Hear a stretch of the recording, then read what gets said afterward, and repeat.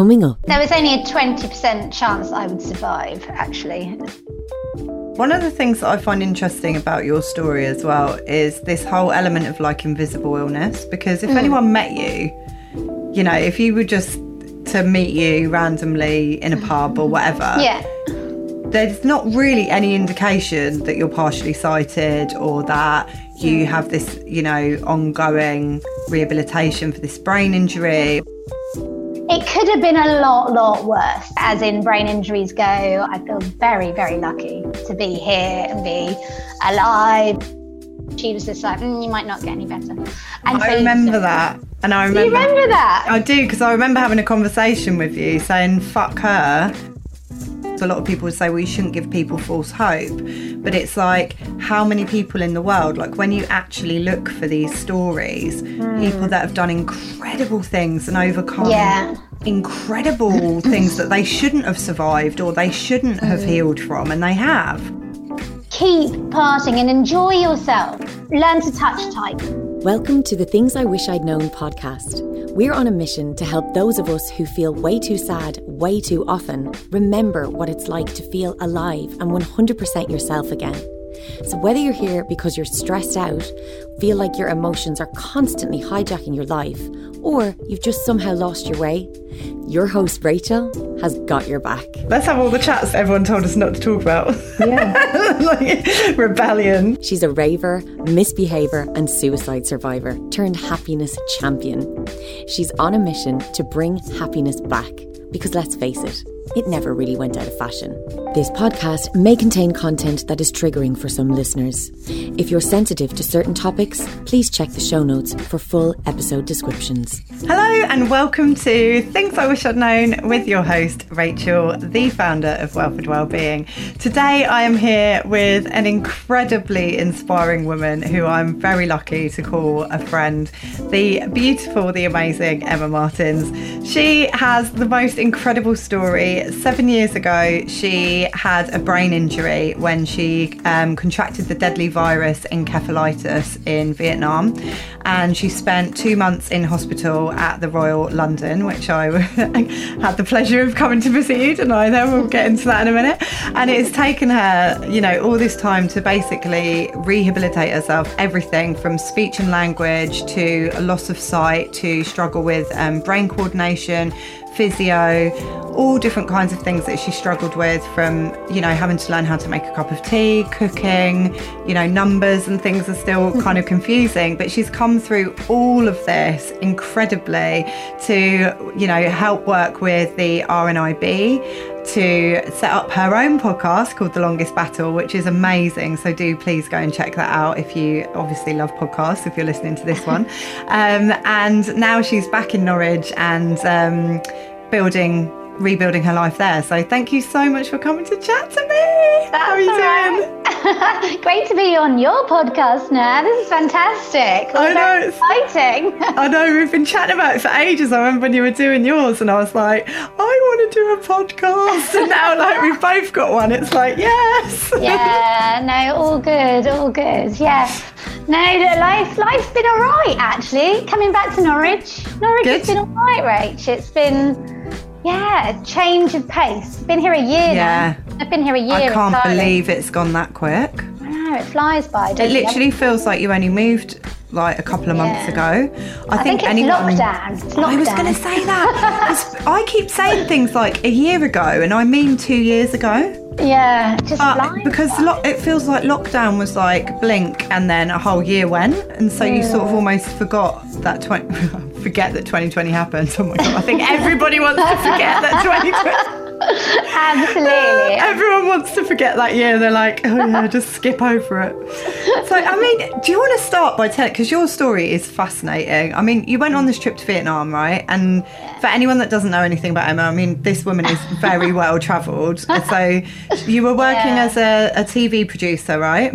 Yeah, I was a TV producer working for a company called WAG TV, and I was traveling the world, having a great life, was in America. I had a year of travel. I've actually been doing it for years and years, the job, and loved it. Loved it as a producer, worked my way up, and just kind of loved it. And then I went on holiday to Vietnam.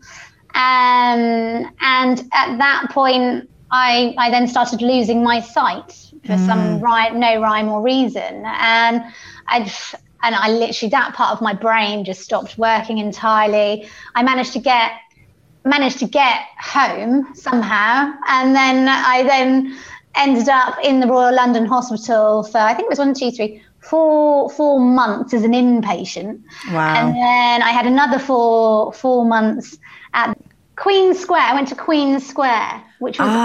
yes. Did you ever come and see me there? I didn't come and visit you there, but I remember you telling me about it. That was so surreal. Yeah. I absolutely felt like I didn't know what had happened. I thought I'd done something wrong. Like, I had no idea what was going on. And I had to relearn everything from having to... crossing the roads to walk. I had to walk again, so I had to figure all that part of my story as well, and making a cup of tea. And that was the most scary part of my recovery, where I suddenly realised I'd lost all the processes. I remember coming to visit you in hospital quite early on when you'd only been in there a short while, because you know, me and Emma, for those that listen, we're sort of like chatting beforehand, and both of our memories are really bad. And we were trying to remember, like, how many years have we known each other now? Is it 10? Is it 8? And then we realised that when Emma was in hospital was when I was off work trying to recover from my mental health issues. And so I was able to come and visit quite a lot when you were in Whitechapel, because I wasn't at work and stuff like that. And obviously I knew that a lot of other people wouldn't be coming to see you in the day because they were all at work and stuff. So it was quite nice, I think, for both of us to be able to sort of hang out together. But I remember the first time I came to visit you, and it was just, you know, it was really shocking, if I'm honest, to see someone who's normally so vivacious and outgoing, and this kind of, you know, we've used to go running together, you know, we've been running partners and raving partners and, you know, always kind of up to some sort of mischief, to being in a hospital bed. And I remember passing you like a cup to drink out of, and it was like a, you know, almost like those sort of Tommy Tippy cups with 2 handles. And I sort of passed it over, and then you were trying to pick it up, but you kept like missing the handle, and I was kind of like, oh, this is bad. Like, this is bad. You know, when you just kind of like, because I guess because I'm always so positive, I'm like, oh, she'll be all right. Hospitals, you know, she's in the best place. They're going to look after her. She's going to, you know, like, everything's going to be fine. But then when you actually go, oh, hang on a minute, she can't walk, and she can't, if you put a cup in front of her, she can't pick it up because she can't see properly. And me, I remember having to like guide your hand to like where the edge of the cup was and be like, here you go, babe. And you were like, oh, thanks. And, you know. It was quite weird, though. It was really surreal and odd when it just kind of happened, and you like think, oh my goodness, how did this happen? I had to learn to eat again, so how to put my mouth on a cup and things like that, and that was so odd, but now thankfully I can almost do that now for lots of things now, which is very good. You know, my recovery's been pretty good, but you know, there are some things that I still can't do nowadays, which is quite frustrating. So I still can't type, which in this day and age where everybody uses laptops and all that sort of stuff and computers, I can't do any of that. I'm partially sighted now. My brain doesn't necessarily work. I get very, very tired and fatigued, all those kind of things. Numbers are just a strange thing still in my brain. Like, I literally can't work out numbers at all. But that's what a calculator's for, though, isn't it? Yeah, exactly. I do think as well, like having this issue now at this time, you've got a lot more technology, right? Because even with typing, it's like you can dictate stuff and it will type it out for you, or you can. You say that though, but I can't. Yeah, they're shit. Excuse me. They're not very good. You can swear on this podcast. They're not very good. You can't rely on it to do and, you know, on an app. You can't rely on that app to make it work. You need to have a vision, because I'm like the partially sighted element of it means that I can't work those things to start. I think if I remember rightly, I think Claire was telling me when you were on your way back, you'd bumped into somebody who was a doctor or something like that while you were in Vietnam. Is this right? Yeah, we did. Yeah, it is true. He had a look into my eyes, like a doctor from Hackney. Yeah. And he looked into my eyes and he could see that my brain wasn't working as well as it is. He looked at these little bits and bobs, could see whether it was going, and could tell. He didn't tell me that. No. But he just said, you've got to go straight to the Royal London when you finish. Wow. I always think this with the universe and coincidence and all that kind of stuff, but how random that you would bump into somebody that you knew from Hackney in Vietnam who just so happens to know about this stuff and was able to say, right, go to this specific hospital and do not pass go, do not collect your £200, go straight there. It's just amazing. There was only a 20% chance I would survive, actually. So from that, by meeting those people, and then they moved me to go straight to the Royal London, all those times, it made life-saving, basically, which is really good. It's incredible. So you can't really, it's scary, but you just, it's life and death. You just really don't know what happens really for people, doesn't it? And I suppose, one of the things that I find interesting about your story as well is this whole element of invisible illness, because if anyone met you, if you were just to meet you randomly in a pub or whatever, there's not really any indication that you're partially sighted or that you have this, ongoing rehabilitation for this brain injury, or that you wouldn't be able to do certain things for yourself, if I was just to see you out and about, I would just think you wouldn't know that you had a disability, right? And so how does that kind of affect you, this in a sense of having this kind of invisible illness? It's quite good, but you just have to speak up when there's certain things that you can't do, and you do just have to speak up and just say, hang on, I can't do this, can someone help? Do you know what I mean?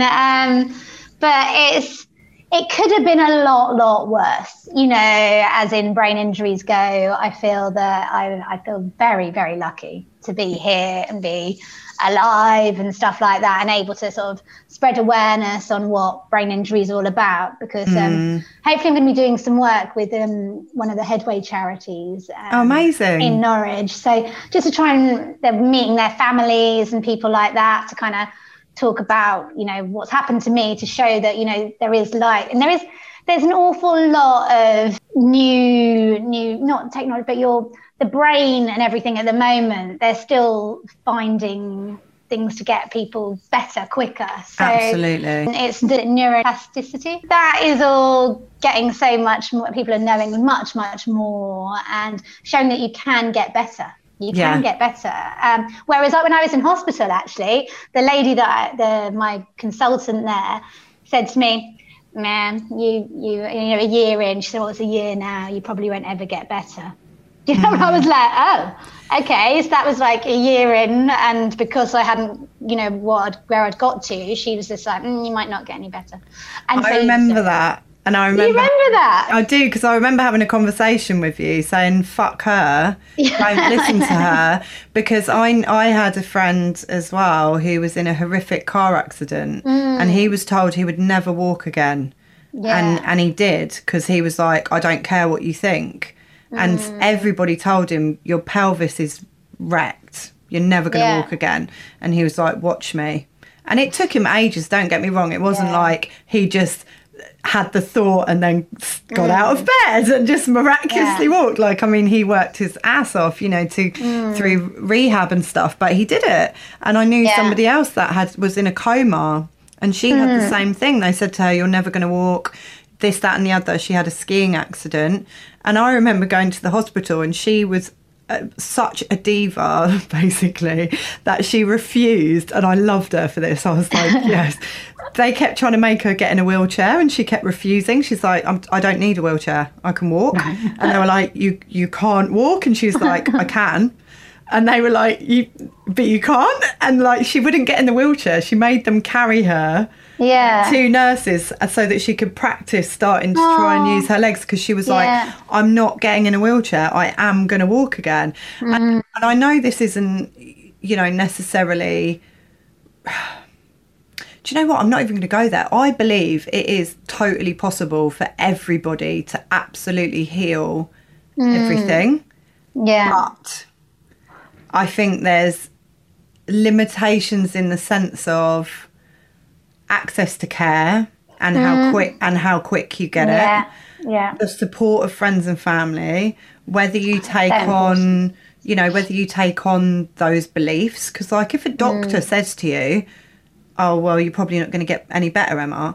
Like, it's highly likely that you're going to start telling yourself, oh, well, the doctor who's studied medicine and knows better than anyone says I'm not going to get better, so maybe I won't. And once you, as the patient, lose hope in your own healing, I think that is a really damaging thing. But then it's difficult because a lot of people would say, well, you shouldn't give people false hope. But it's like, how many people in the world, like when you actually look for these stories, people that have done incredible things and overcome incredible things that they shouldn't have survived or they shouldn't have healed from, and they have.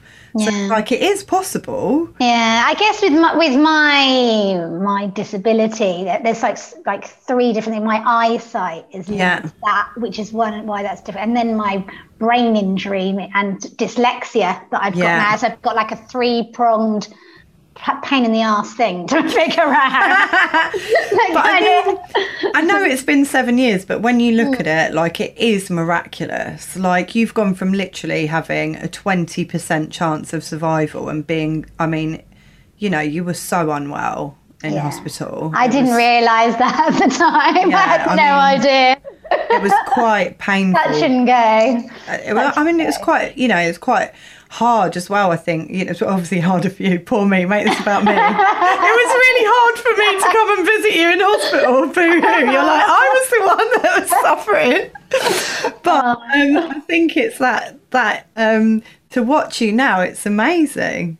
It really is incredible, like how far you've come and how determined you've been in your own healing and how... Yeah, I still am pretty determined. I just get so frustrated and annoyed. Just get on with this. I just want to get us doing things all the time. And it's strange in lockdown as well, because it's the same, everyone's in that same position as well. And we're all a bit frustrated. We're all like, but no one's able to proceed going forward. If you're not working, it's like a nightmare to try to get work and doing things like that. It's really, really hard.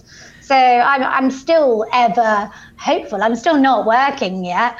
But I do talks. Yeah, I do talks and things. I might be doing some stuff at the UEA, but little bits and bobs. But but you'll get there, and I think this is the thing as well. We're impatient. That's why we're there. That's why we're at this point now, I think. Because I still have the same thing, with my depression and whatever. And I'll say, I'm convinced I'm going to completely heal myself from it. I'm absolutely convinced. Maybe I haven't quite got the exact formula yet, but I know that there will be a day when I don't have to think about depression anymore. I'm convinced of that. That's great. I'm not quite there yet. But when I look back, similar thing, I look back 6 years ago and I think, God, I've come a long way. Do you know what I mean? Crikey. Couldn't even get out of bed, And I think, I remember, I'm trying to think who I was with, because I came to your flat. You'd got out of hospital and I came to your flat. It might have been with Liz or it might have been someone else. This is the other thing, God, but our conversations are hilarious, aren't they? Both our memories. And we were making spaghetti bolognese, and I remember that was again when I realised, because I'd been to visit you in hospital and you were so much better than you had been, and we were able to have a proper just normal conversation, and you were able to pick up a cup by yourself and all that kind of stuff, and it was like, wow. And I don't know if I'm allowed to say this bit, so I might have to edit it out, but do you remember that day we came and we snuck you out and we went to the pub? You didn't drink. Which pub? The one There was a pub downstairs from the Royal London, like round the back, and we snuck you out. There was me and Joey. Say that. Me and Joey and a couple of other people, and we came and we got you in a wheelchair and like snuck you to the pub. It's a really funny day. It was really fun. It's what you've got to do, though, haven't you? You've got to be a bit more like chilled about everything. Yeah. Do you know what I mean? To be able to proceed, you've got to relax. For more information on how you can bring your happiness back, why not join Rachel's monthly membership or contact her via her website, www.welfordwellbeing.com. Yeah. I guess that's part of my recovery as well. Because of my brain injury, I have, like, when I was in hospital, I literally couldn't see on the right-hand side at all. People would come into the hospital and I'd have to turn around to be able to see people coming into the door. And then I was like, it was like a fog it was an anxiety fog. That's how I describe it. Because I didn't see it, because it's not real, but it's your brain that's trying to heal. And, you know, then that fog kind of lifted as I got a bit better. Obviously, I'm still partially sighted. Yeah. But the anxiety had kind of gone, and I do utilise mindfulness these days to try to get everything going. I can't actually figure out stuff, so I have to like chill out. Like before I had a chat with you, I did 15 minutes of mindfulness just before. So I do that probably 3 times a day, just to kind of keep myself centered and know that kind of works for me. It's just I get over excited and tired, you know, with all those things. So when I just need to calm my brain, and then it works. Yeah. I do think as well, like, it's probably just a lot of processing. You know, like it's like when you try and get your computer to do too many things at once and it kind of like gets a bit stressed out. It's a bit like that with the brain, isn't it? Sometimes it's like we've tried to have it doing all these processes concurrently, and actually sometimes we forget that it needs a bit of downtime. It needs a bit of like a recharge, you know, being plugged in, which is the mindfulness. Yeah, but I mean, it works for me. You've totally come so far, because like I think it was Liz, I'm trying to remember who it was, but I remember coming to your house and we were cooking spaghetti bolognese and you just got out of hospital, and it was like we were having to name things for you, and it was like, oh, do you know what this is? And it was like an onion or something, and you were like and you could see that you knew what it was, but you couldn't quite like put the, you know, like from your brain to your mouth to like put it all together. And it's so mad to see now just how far you've come. And I think it's just miraculous. It's so incredible. Even made a lasagna recently, which is God, I'm coming round. a nightmare. I was like, decided I'm not going to do that again though. I was like, that was an effort. I was just like, you can do bolognese and then take it to the next level, lasagna, which does. I love a lasagna. But it's a real effort. Yeah, it is a real effort. But I mean, when you've handmade it, it's like. Because then, you know, like when you get the one and you're like, oh man, you know, like the white sauce bit is like the best. And sometimes they're really tight with the white sauce, and you're like, if I wanted bolognese with straight fat pasta, then I would have done that. But it's you know, but when you make it yourself, you can get your layers. Like, it was a really good one though. Yeah, I'll have to do it for you. You have to come and stay and do that. I need to do that. So what has been, like, I guess, your biggest learning on this journey? Because you've done so much, haven't you? You've done all your speech and language stuff. You've done all your physio, which was all about like rebuilding your strength, being able to walk, being able to balance. And you even, because you ran, was it a marathon, a half marathon? I can't remember now. We did the half marathon. I remember it being really far. I was like... That was a Hackney half, wasn't it? I did. Amazing. Yeah, and then I won't do that again though. Right, yeah. That was absolutely, I did my half. I was like, I'm not doing that again. But it was good. It was, you know, it was 3 years into my recovery. Yeah. And, you know, and because I tried to start walking again. Yeah. And I felt that it was a good thing to do, and pushing myself. I've always wanted to push myself all the way through to try to push the limits, I guess. Yeah. I think it's so important, like with anything in life. I think that's such a good lesson for anything, because we can get really stagnant, can't we? Yeah. And I've noticed that in myself recently. I started working with a new therapist on a couple of things, and I hadn't been in therapy for a while, actually, probably for about a year, maybe a bit longer, because I'd done so much, and I was like, you know what? I'm done going into my trauma. I'm so bored. I just want to have a laugh. And then 2020 happened and I was like, this isn't the year I had planned. My fun year off. Do you know what I mean? I know. And I've sort of gone back to it. But it is interesting because a lot of the stuff I'm working on now is around that. It's like, I want to... I realised that all the work that I'd done to get me to where I am now isn't going to get me to this next level of healing. Like, I need to step it up a gear. I need to get more disciplined with certain things and whatever. And it is, I think you can get, you find something that works, so you continually do it, and then over time it becomes less effective because you've been doing it for so long. It's like my running. It's like my running now. I mean, I did a run earlier today. I did an hour run around my new area. That's a lot. Yeah, I know. But it does. I like it. It really. I feel so good. The endorphins and everything makes me feel really good by doing it. And I know I feel much better after I've done it. So actually, you kind of. You are good at running as well. I think the biggest run I've ever done was with you. We did 6 miles. I don't think I've ever. And I remember thinking like, oh, this is slow, because I was trying to run further. Because I found running really helped my anxiety at the beginning when I was still having panic attacks and stuff like that. People probably don't know, me and Emma used to live pretty much opposite each other, didn't we? Like 10 minutes away from each other on this beautiful area of like the Hackney Marshes. And so it's really beautiful. It's like this big canal and all these fields. And so we used to just meet up and by the Anchor, wasn't it? And go meet at the Anchor or the Princess and then go running together. And I quite like running, but I like running not for very long and going quite fast, listening to old school jungle.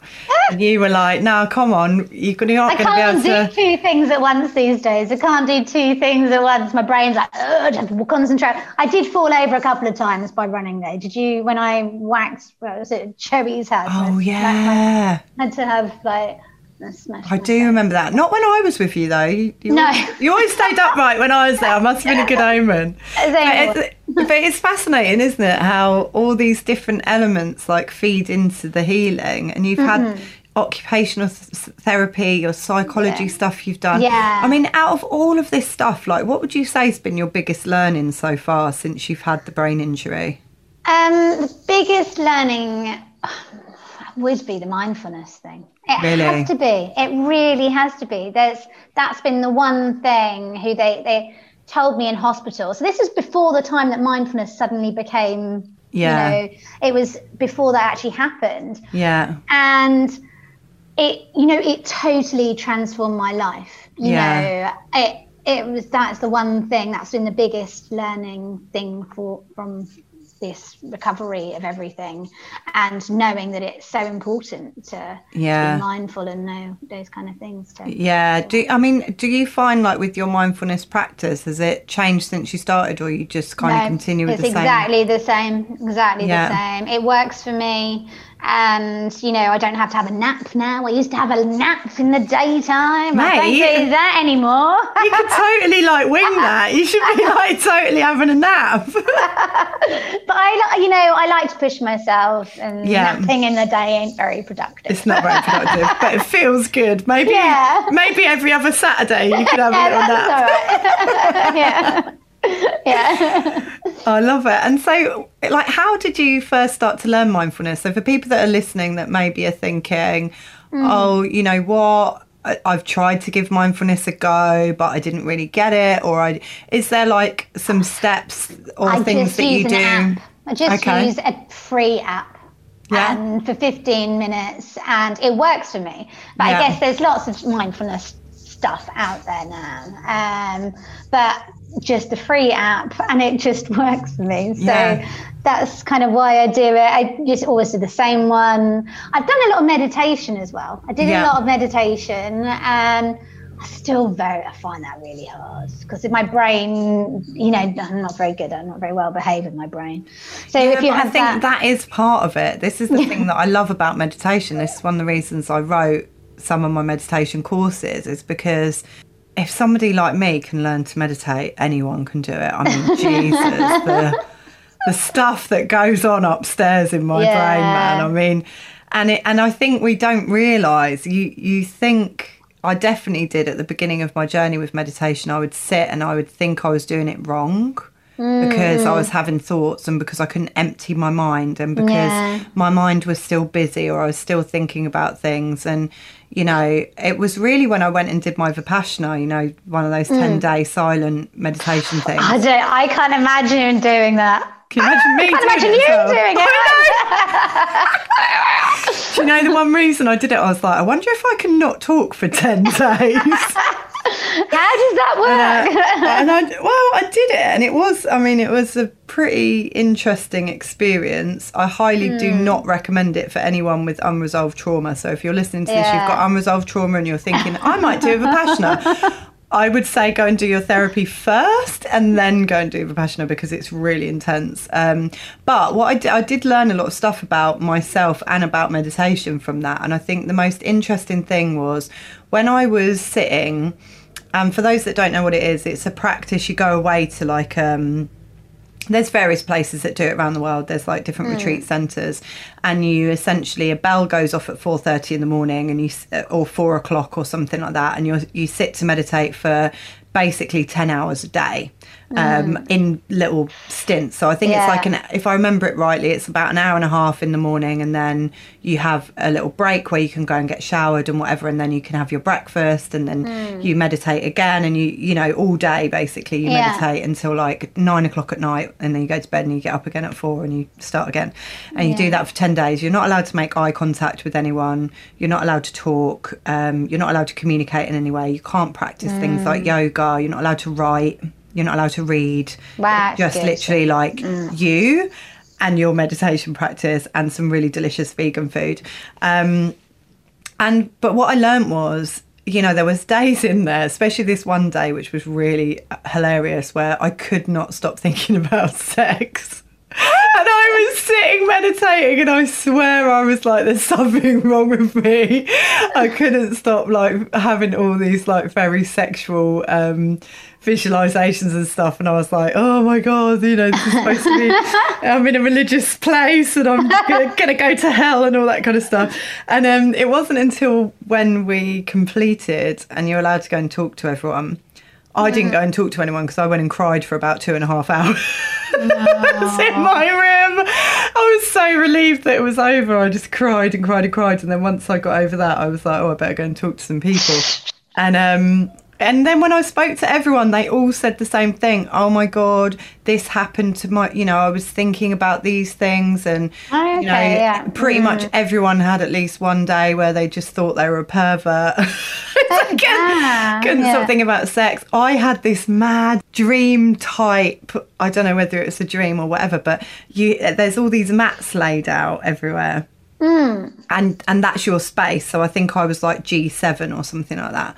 And that is your spot. And then if somebody leaves, they take their cushion away. So as you go through the Vipassana, people's cushions start disappearing. So I had this like mad thing that I couldn't get out of my head that we were in a cult. I mean, this isn't true. This was just like a weird brain thing. And that there was vampires, and that they were feeding these people that disappeared to the vampires, right? And so I had this mad thing. And then what was so weird was I thought that was the weirdest thing. So I thought, obviously, I'm not going to tell that story when everyone was joking about things that they'd thought. And then this woman went, oh my God, do you remember that day when that cushion, the first cushion got taken away? And I was like, yeah. And she was like, I started thinking that there was like vampires. And I was like, oh, wow. And I thought, no way. And somebody else had exactly the same weird, obviously we've probably watched the same movies or whatever.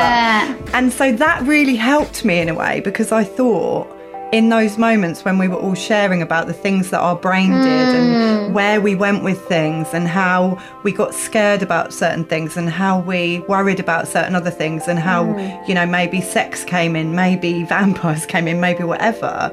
But you're meeting people that are having those same experiences, and you start to realise that meditation as a practice, you can get rid of those things. Don't forget to meet us over on YouTube for the uncut video version and additional content of all episodes.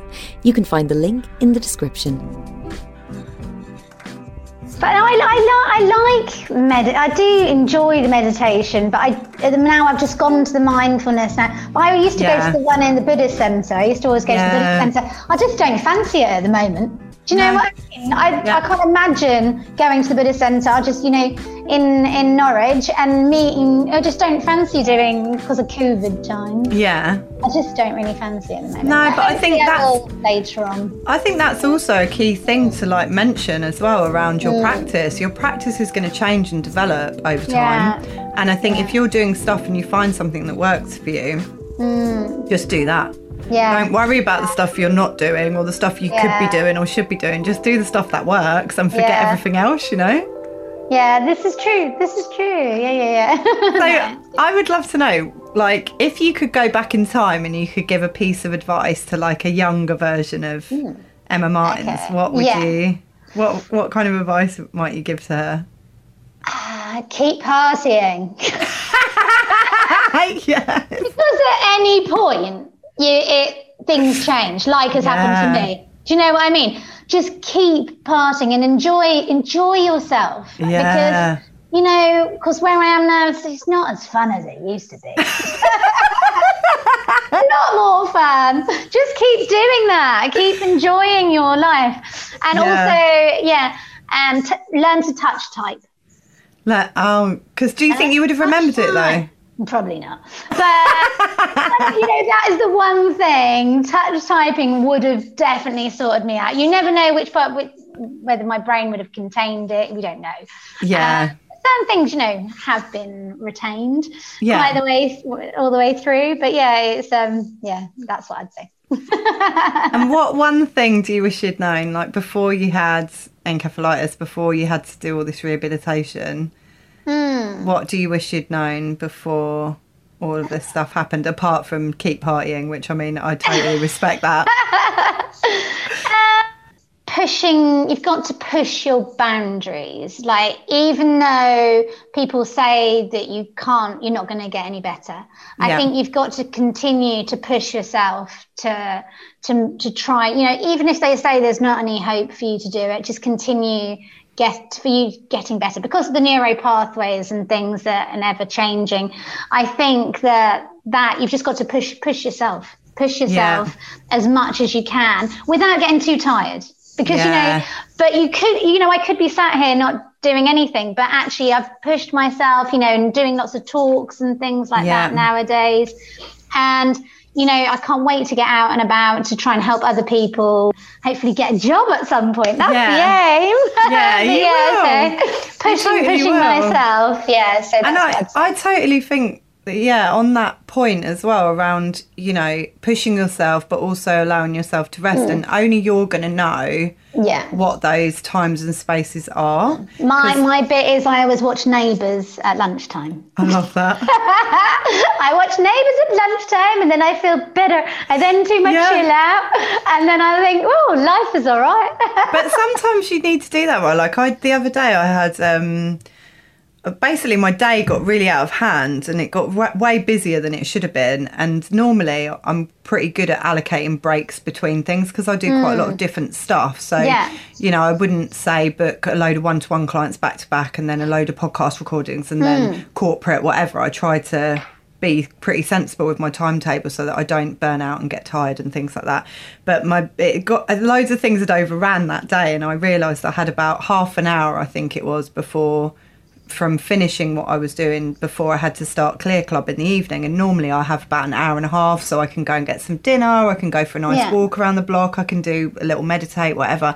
And I only had about 30 minutes and I was like, oh man, I haven't got any time, and I need to eat and I need to do this and I need to do that. And I suddenly thought, I was like, oh, do you know what, I'm just going to play my gong for 10 minutes and chill myself out. And I just sat and I played gong for about 10 minutes.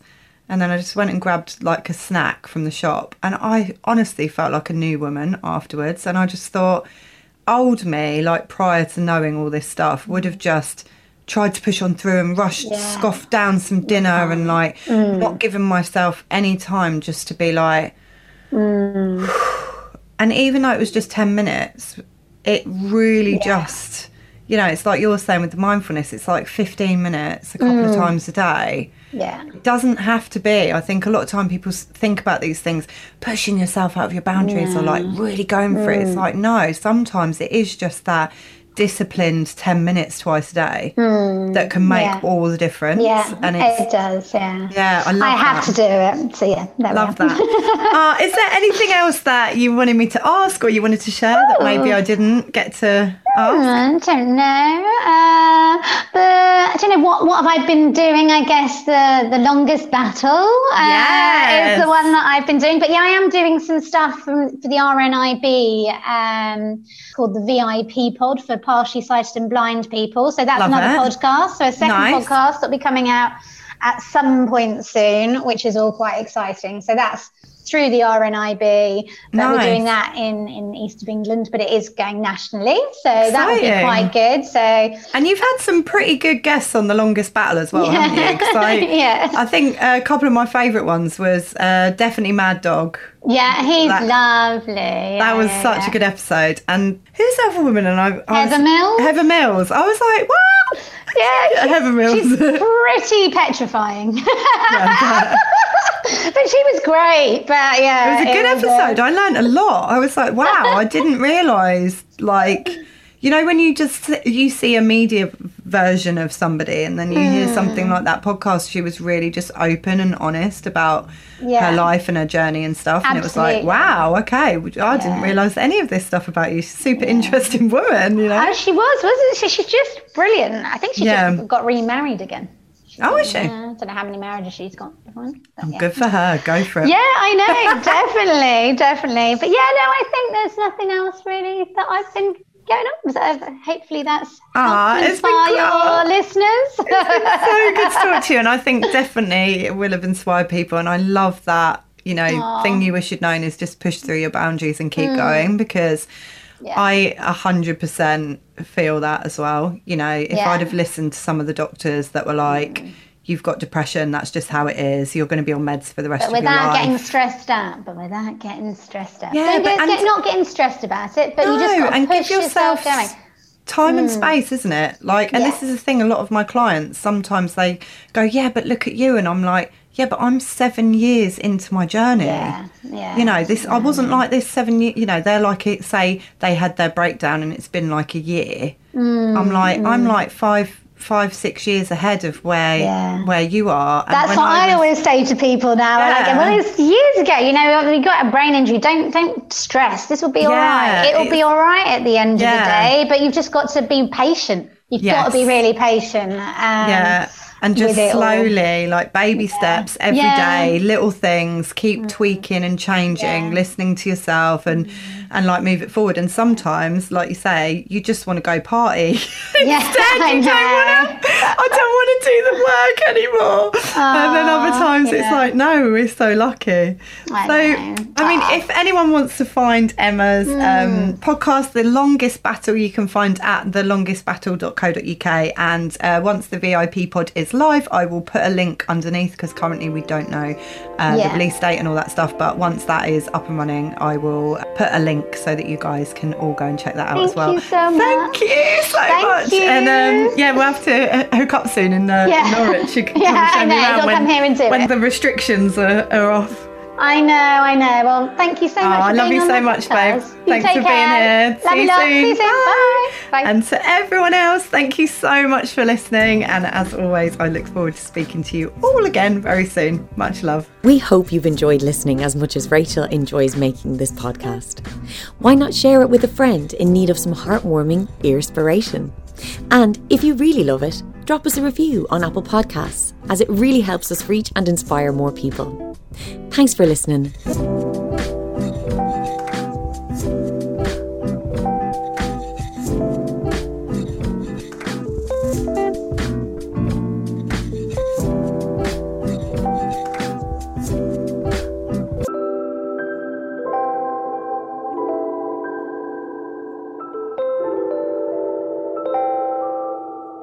On a mission to bring happy back.